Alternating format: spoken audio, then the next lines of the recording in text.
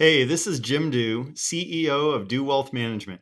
And if you want to create a life with more money, more meaning, and more freedom, you have to listen to the Shit You Don't Learn in College podcast with my good friend, Xander Fryer. How's it going? I'm Xander Fryer, just another millennial corporate dropout turned entrepreneur. Since quitting my day job as an engineer just over 4 years ago, I built a multi-million-dollar coaching business, mentoring seven-figure business owners, professional athletes, award-winning musicians, Hollywood actors, best-selling authors, and hundreds of aspiring entrepreneurs. I truly believe that when we couple the right knowledge with a strong desire for action, anything is possible. But most of us are never given the right knowledge, the shit you don't learn in college. The Sidlick podcast shares interviews from the world's most successful people in business, finance, sports, health, and entertainment in order to help you live a life filled with more money, more meaning, and more freedom than you ever thought possible. Get ready to learn the shit you don't learn in college.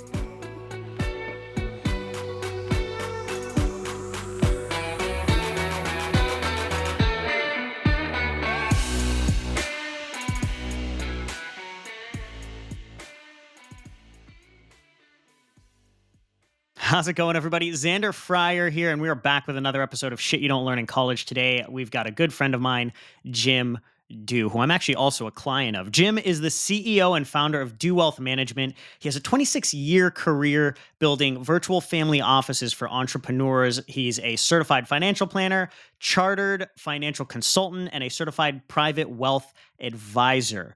So he knows a thing or two about money. Jim is known for speaking on national stages for elite entrepreneurs and has been a guest on podcasts like Entrepreneurs on Fire and Business Lunch. He's been featured in Inc., Entrepreneur, and Huffington Post magazines, and is the author of the book Beyond a Million, The Entrepreneur's Playbook for Expanding Wealth, Freedom, and Time. You are not going to want to miss this episode because it is packed with money strategies. We're going to dig into the difference between true wealth building and just income. We're going to talk about how billionaires allocate their money and how they think about money differently than most people. We're going to talk about the strategies to invest in things like stocks and cryptocurrencies. And the one question that Jim's wife asks him every single year that has absolutely transformed his life. And don't forget, we only spread our message when you share this knowledge with others that need it. So if you enjoy this episode, please share it on social and tag at Xander Fryer. And don't forget to subscribe to the podcast on iTunes and give us a 5-star rating so you don't miss any other great episodes. Every week, my team goes through our reviews, and for every new 5-star review, we plant a tree to restore the rainforest in Madagascar and provide a child in India 1 year of e-learning. So if you give us a review, you're giving back too.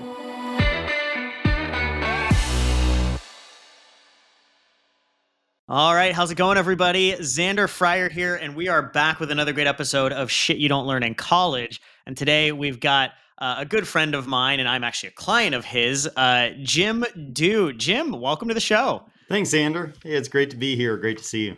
Yeah, we were just talking about this before, but, a big part of Shit You Don't Learn in College, we tell everybody, living a life with more money, more meaning, and more freedom. And a big part of that is the more money part, right? One of the big reasons that we go to college is to learn how to make an income. And I was just telling you before, I have a lot of entrepreneurs on here, then we like to talk about money, but I'm really excited to get you on, somebody who actually knows about money, so that we can actually dig in with you. But Jim, you're the founder of Dew Wealth Management. I'd love for you to kind of explain to everybody what Dew Wealth does, how it came to be, and we can start to dig into some money conversation if you can. Absolutely. So I'll give my brief history. So in college, I wanted to make a difference in the world. I still do. So I got a math degree and became a public school math teacher. And after 5 years of doing that, I realized that I like helping people, but I don't like to work in a broken system. Yeah. So I looked for something else that involved numbers that could help people. And I found financial services. So I started in that. 4 years after I started, I thought to myself, this seems like a broken system too, because advice is being given by banks, brokerage firms, insurance companies. And really, I didn't feel like the end client was getting the best advice in every situation. So I got in an argument with my manager. I went home and vented to my wife, Mimi, who you know. Yep. And after she listened for about 20 minutes, she shrugged her shoulders and said, "You need to start your own company." I was like, "What are you talking about? This is like banks and insurance companies." And she said, "I didn't say I knew how you could do it. I just said, that's your answer." Amazing. Yeah. So that's what we did. And we started our company together in 1999. It's been 22 years. And that was the first big change in my life and our life, that we realized we're entrepreneurs. So we thought, well, who do we want to serve? Let's serve people like ourselves. Let's serve entrepreneurs. And then the next big break, or the big change that created what we do today, is I thought I knew everything there was to know about wealth planning for entrepreneurs. And I don't know, Xander, if you ever have been in a point where your life where you just thought, God, I kind of know a lot, but I feel like there's a higher level. There's something, right? Something else out there. And so I started asking around, and someone said, well, you know what billionaires do? They create these things called family offices, and that's how they manage wealth. And I thought, that's kind of interesting. So I started asking my network, my connections, anybody I knew. And sure enough, the universe somehow connected me to a very good friend of a very good friend of mine, who happens to be the grandson of a billionaire. And so he said, when I told him I'm really interested in this, he said, well, look, you're not going to meet with my grandfather, the billionaire, but I can get you to meet with the family office CEO who created the family office and everything else. And just for your listeners, a family office is where a billionaire will hire all the needed tax, legal, insurance, and investment professionals, all the attorneys and accountants, as full-time employees working for that one billionaire and his or her family. So I thought, well, this is a great opportunity. I flew out to New York City. I met with the CEO, and we hit it off. And he just said, hey, if you want to stay around, I can show you our systems, our processes, how we do it. And on the flight home, I had all these pages and pages of notes. And it just struck me, this is the best way for wealth planning and wealth management for not just billionaires, but any entrepreneur. And then I thought, well, you know what? You need about $300 or $400 million to create your own one of these, because they're very expensive, but they're also very You've got full-time employees that are just focused on your wealth and asset protection. That's it. I mean, payroll alone is huge, but they're really valuable. That's why Oprah has one, and Bill Gates has one, and virtually every billionaire creates one. Because they're really valuable. So I thought, well, I wonder if we could create, called a virtual family office at a fraction of the cost, for entrepreneurs like us and our clients who are successful. They have great businesses, but they're not, they don't have $300 million of liquid net worth. So that was kind of the mission that we set out, our calling. And then along the way, we made some changes as we learned, and made the model that, you're working with, and we have lots of entrepreneurs working with today. Yeah, that's absolutely amazing. And first of all, thank you for helping me. But yeah, so for everybody out there, Jim and his team are just absolutely phenomenal. But I have a couple of questions for you, just around like wealth in general, and money planning. I think money for this is absolutely something that is not taught in school, right? So when it comes to wealth, what do you think are maybe let's say one of the biggest mistakes that people make when it comes to wealth building? What would you say is? Yeah. And by the way, thank you for your kind comment. And, I wouldn't take that for any of your listeners as an endorsement. Always do your own research. I just want to kind of slip that in there. So when it comes to money mistakes, I think some of the biggest money mistakes people make are, one thing is quite simply focusing on income instead of wealth building. So income is really important, and you need to make income first as a first step. But then I meet a lot of entrepreneurs who are making these huge incomes or big profits out of their company, but they're not truly building wealth because they're focused on, hey, how much more can I drive revenue? How much more can I drive profit? Instead of how much wealth can I build in a certain period of time? So part of it is a mindset, just looking at wealth rather than just income. So how do you do that? How do you start to make that shift? What's the difference between wealth and income for you? Yeah, so wealth, I would say, is building assets that can create a sustainable income. So in my book that you might mention on the call, but Beyond a Million, in my book, I talk about, you have this money printing machine, which is your business. And the great thing about it's like the goose that lays the golden eggs. Exactly. It's like the goose that lays the golden eggs. And that can, by the way, will print money faster than any other way you can invest. Your own company is always going to be a better investment. I don't care who's telling you to invest with them. Your company is always going to be a better investment than doing something else. But that money printing machine, once you get it going, the problem with that is it takes your time, your energy, your creativity. It's susceptible to competition. And, if you get burnout, there's all these things that can happen. So ideally, what you want to do is either have a liquidity event, sell it, have an exit right in the future, which generally we tell entrepreneurs, you want to be planning at least 2 or 3, preferably 5 years in advance of your sale, just to get the best after-tax outcome in your pocket, among many other things. But besides that, whether you exit or not, because a lot of entrepreneurs think they're going to exit, and there aren't as many exits as entrepreneurs think, but you also want to be siphoning money off to start building another money-making machine. Now, this one's going to print money way slower. It's not going to be as exciting. It's not going to be as cool. But once that money machine can print money as fast as your business, now you have true freedom, because you don't have to run the business. You can if you want to, but you don't have to. So that's the first thing I would say, is start building that second money-making machine. And how do you do that?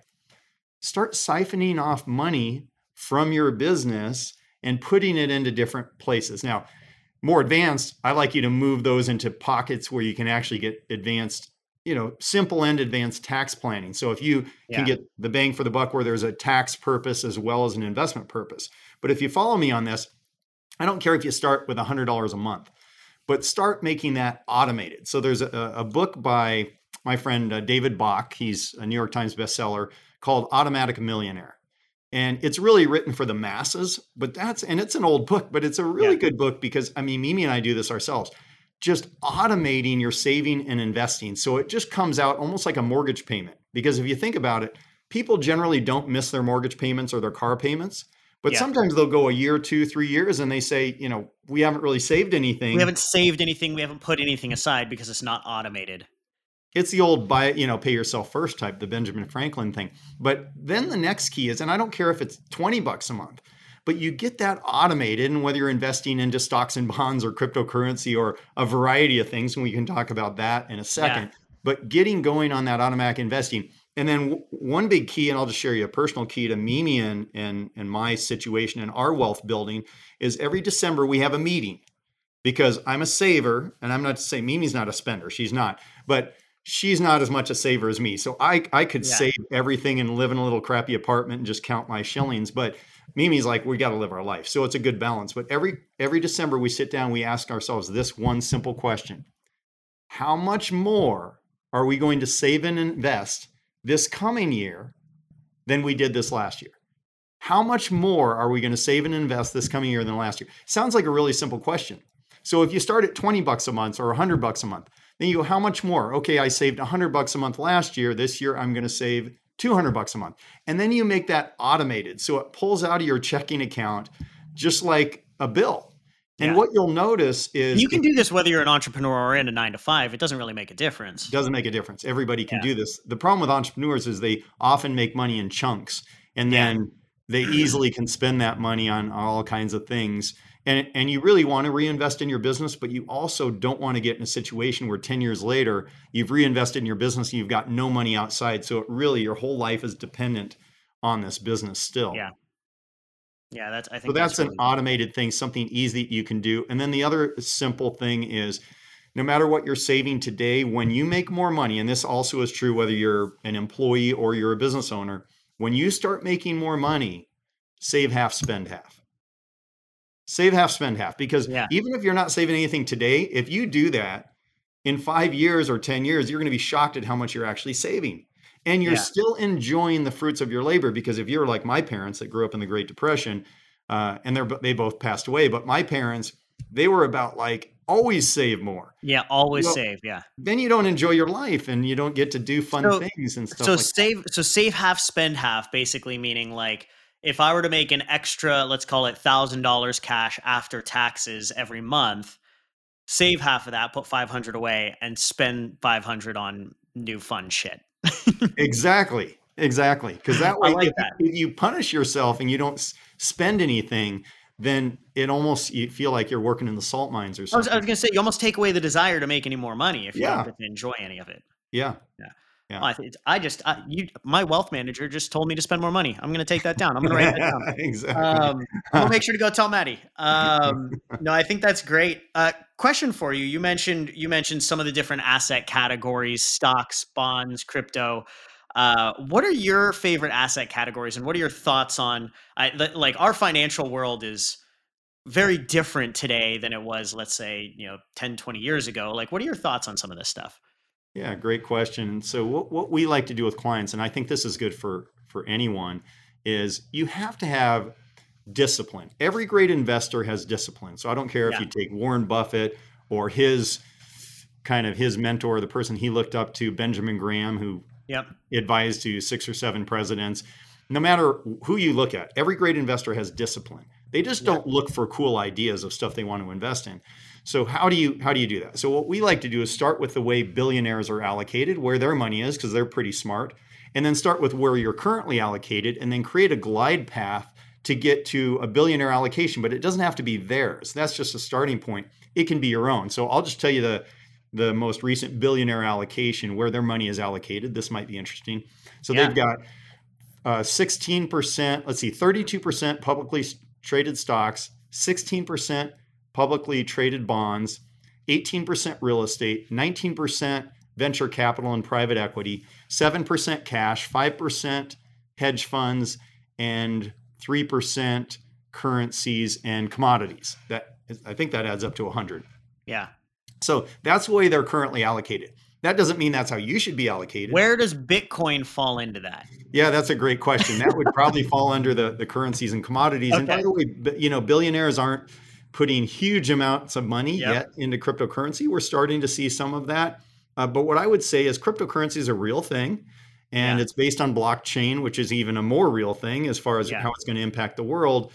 That being said, I have my crypto friends and experts that tell me it's not speculative. But here's my definition of speculative. Something you invest in because you think the price is going to go up, and something you sell because you think the price is going to go down. And anyone listening might say, well, that's anything I invest in. Not necessarily. So let me just add a little nuance to that. Let's say I buy Apple stock. Yeah, I want the price to go up, and I want to sell it if I think the price is going to go down. But Apple has employees. Apple has a ton of cash. Apple has products in the pipeline. Apple owns buildings. There's all these things that I can look to that give an intrinsic value to that investment. Right. It's a moat around this thing. Yeah. We know there's some reasons there's some value in that. So if you talk about cryptocurrency, take Bitcoin, for example. Bitcoin is really not an accepted currency on a large scale. I know there's certain countries, there's little things, Elon said you can buy my car with it. Now you can't buy my car with it, all that kind of stuff. But it's not, I'm not going to go down, I'm not going to go to Vegas with my Bitcoin and be able to gamble my Bitcoin. So there's some things you can do around the edges, but it's really not a currency that's being used in mass quantities across the world. People are buying it because they think it's going to be a big thing and they think it's going to go up in value. But because of that, it's still a speculative investment. That being said, I have no issue, and I in fact encourage entrepreneurs that you don't want to ignore those types of investments, but that would be more on your high risk piece. Yeah. So whether we take the billionaire allocation or you just want to talk high, medium, and low risk, you could do something as simple as, okay, I want to put 20% of my money in high risk. I want to put 40% of my money in medium risk, and I want to put 40% of my money in low risk. And you could change that. You could say, I want to put 40% in high risk, 40% in medium risk, 20% in low risk. But you need some sort of framework. Otherwise, you're going to just go crazy and do silly things. And I met entrepreneurs who are, 80% Bitcoin and 20% cash, and they've got millions of dollars allocated that way. And by the way, maybe they're right. And maybe Bitcoin is going to be $100,000, in a few months. But the other thing is, look, you get rich by being concentrated in a business in America. 95% of the people who have more than $20 million of liquid net worth owned a business. So it's very simple. Own a business if you want to be seriously rich. But you stay seriously rich by being diversified outside of that business. And a lot of entrepreneurs think they're going to get rich by picking the right coin that's worth 20 cents and it's going to go to $20. And that could happen. But you're also betting on luck, and you really want to be good rather than lucky outside your business. Where you want to take the concentrated risk is in your business. And I can look back in all of history, because by the way, Bitcoin is not the only investment that has ever gone up like Bitcoin's gone up. You can find penny stocks, you can find internet stocks when the internet first came out. You can go all the way back to railroad stocks and auto stocks, in the 1920s and 30s. So this is not a new phenomenon where something can make someone rich overnight. But the problem is those things that can make you rich overnight can make you poor overnight.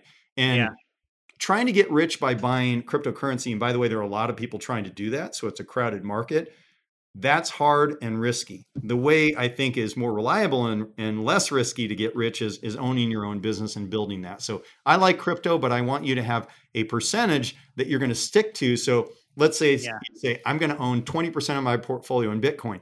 Well, when you get to 22%, you better shut it down. You have to make sure that you're starting to diversify that a little bit or reallocate. Yeah. You have to be disciplined. And then just because crypto is such a big topic, when you're buying cryptocurrency, I like a strategy. So I meet entrepreneurs that I say, they go, I'm buying Ethereum or whatever. And I say, what, or Polkadot, or I say, well, what's your strategy for buying that coin? Yeah. And they go, what do you mean? Well, are you just going to throw it all in and hold it for the next 20 years? Or are you going to put part of your allocation toward that today and then part when you see certain price points? So, and they go, well, what do you mean? Let me give you an example. Let's say I had $100,000 I wanted to put toward cryptocurrency. I might say, okay, here are the coins that I like. And then let's keep it simple. Let's say there's one coin that you like.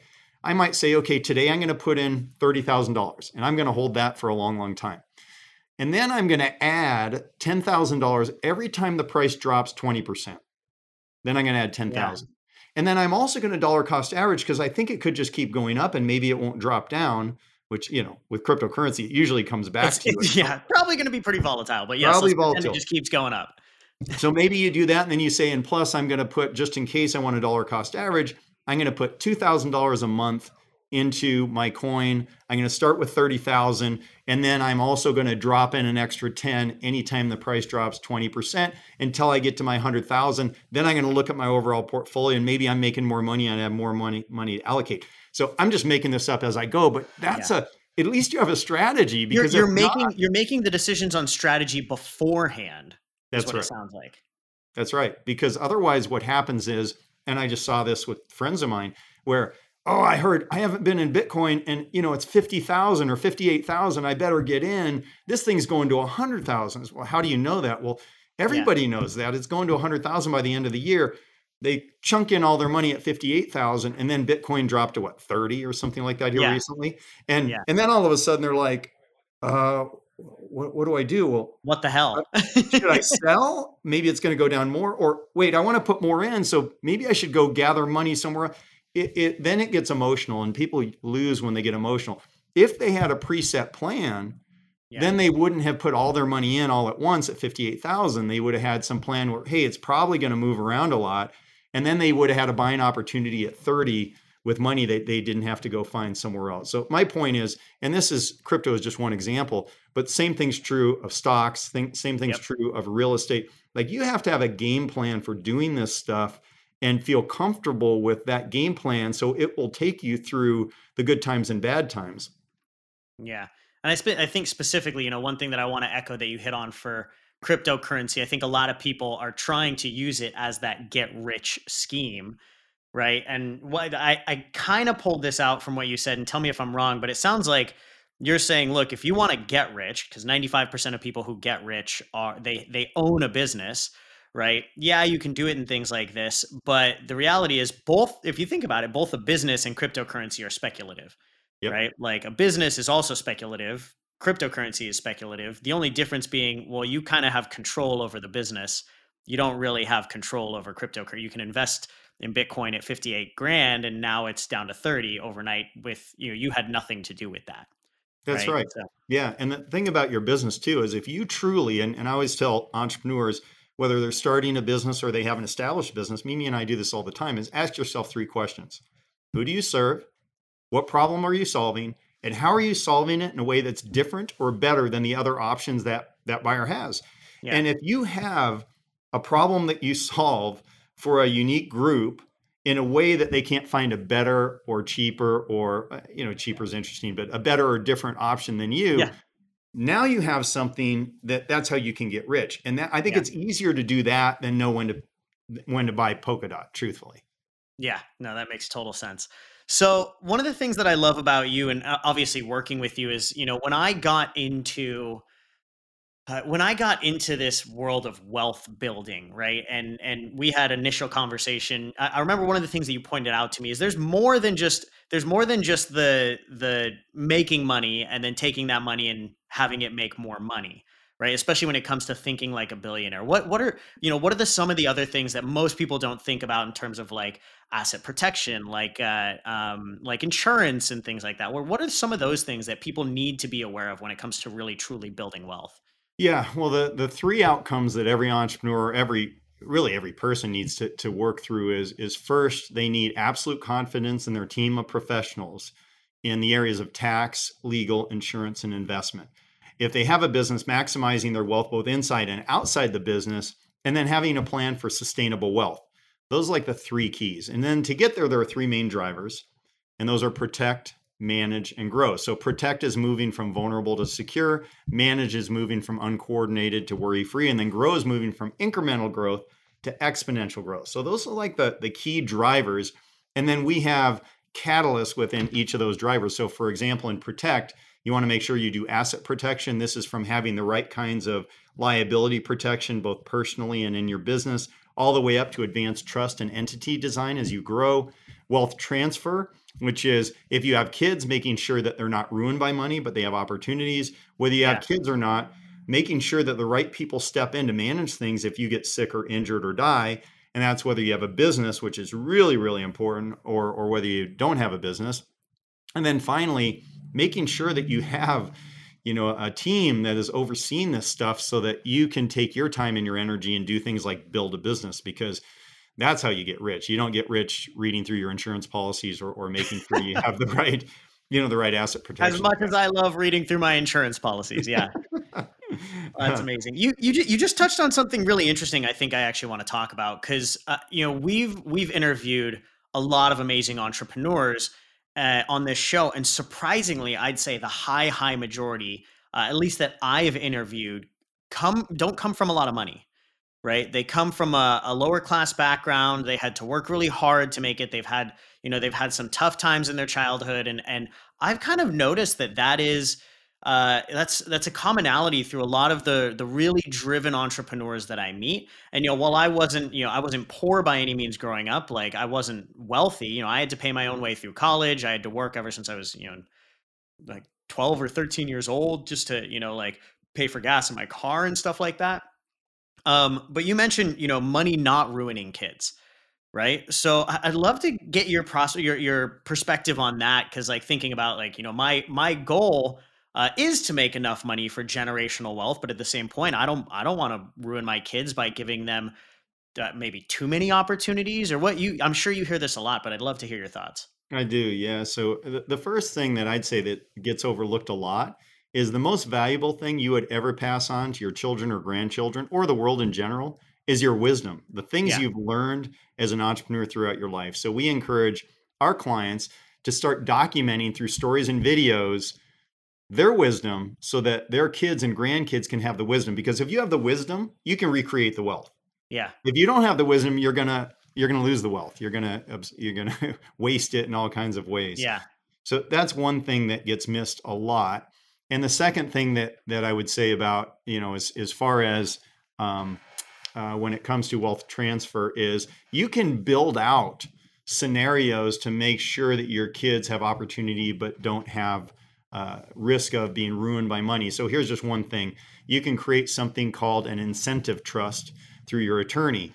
And that would say, okay, for example, you can't get any money out of the trust unless you earn $1. So if you earn $1, you can get $1 out of the trust. Huh. And then you can go on to say, okay, we're going to put a cap, so if we have a kid who's making $1 million a year, they're not going to take $1 million out of the trust.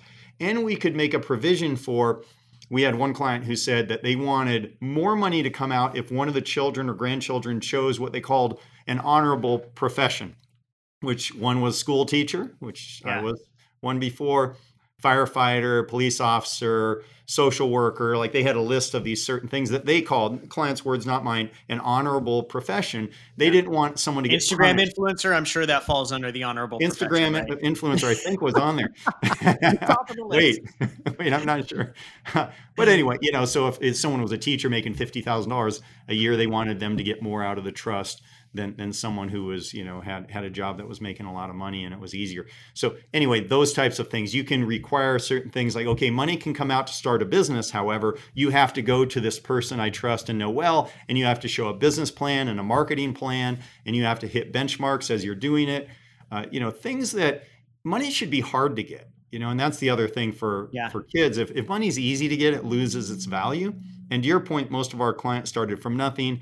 I mean, Mimi and I started from very humble beginnings, and I was a school teacher making, $20,000 a year was the first year salary as a school teacher. So, I know how to live that lifestyle. But because we've earned everything, that money means a lot more to us. And when we can do life experiences, like neither one of us ever knew there was this thing called the Four Seasons, right? When we can do something like that, it's really like rewarding and fun because we didn't grow up doing that. And that's a challenge if you have kids that are going to the Four Seasons. It's harder to have, get them to have first experiences like that or to earn their way into the Four Seasons because you want to go to the Four Seasons, right? Yeah, absolutely. So you just mentioned something else I want to dig into a little bit.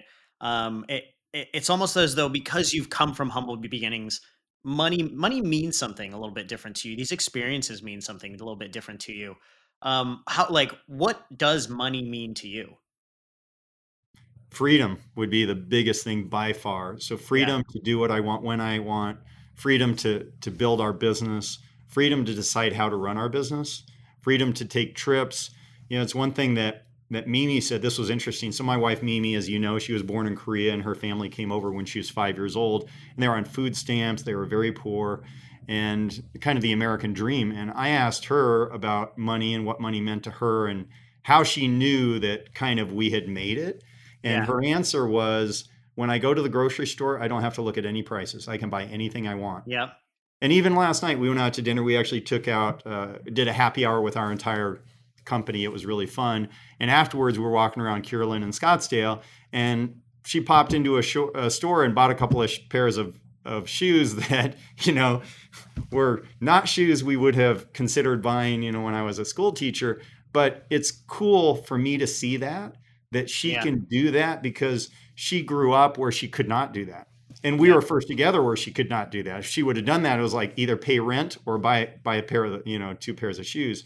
So I think that is what money means to me, is the freedom and the ability to be your best self, to be able to give back. So if there's a charitable cause that we go, that's super cool, we can write a check, we can support that group. Just happened, I spoke at an event last weekend before last, and they said there were a couple of people there who were running charities, and we got to know a couple of them, really loved the idea, and we said, hey, we're in, and we were able to support them. So just that ability to be your best true self. Be more of you. Yeah. Be more of you. Yeah.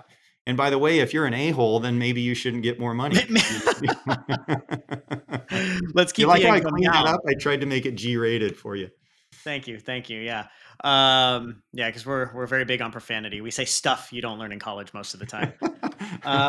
No, I think that's really crucial. We always tell people that money just makes you more of who you really are, right? So if you're a good person and you're going to give back more and you're going to impact people's lives for the better, having that's really crucial. So I love that. Jim, this is already been absolutely amazing. I could probably dig into this for hours with you. I may need to get you back on the show so we can dig into some stuff more in depth, but I think this is really helpful for everybody. Where can everybody learn more about Do Wealth and everything that you do? Yeah, well, you can go to our website, dowealth.com. You can also we actually created a quiz for entrepreneurs. It's a 9-question quiz that can kind of show you where you are in your wealth building. If you go to makerichreal.com, that's a place you can take that quiz. And then you can grab my book or my audio book off of Amazon. It's Beyond a Million, and by me, Jim Do. Those are probably the best ways to connect. Awesome. Beautiful, Jim. Thanks for the time. Great to see you, Xander. Absolutely. All right, that's all we have for today, folks. I hope you enjoyed this episode of Shit You Don't Learn in College. And if you did, please share this episode on your social media and tag @Xander Fryer. And don't forget to subscribe to the podcast on iTunes and give us a 5-star rating so you don't miss any other great episodes. We can only spread our message when you share this knowledge with the others that need it. So we really appreciate the support. Thanks a ton.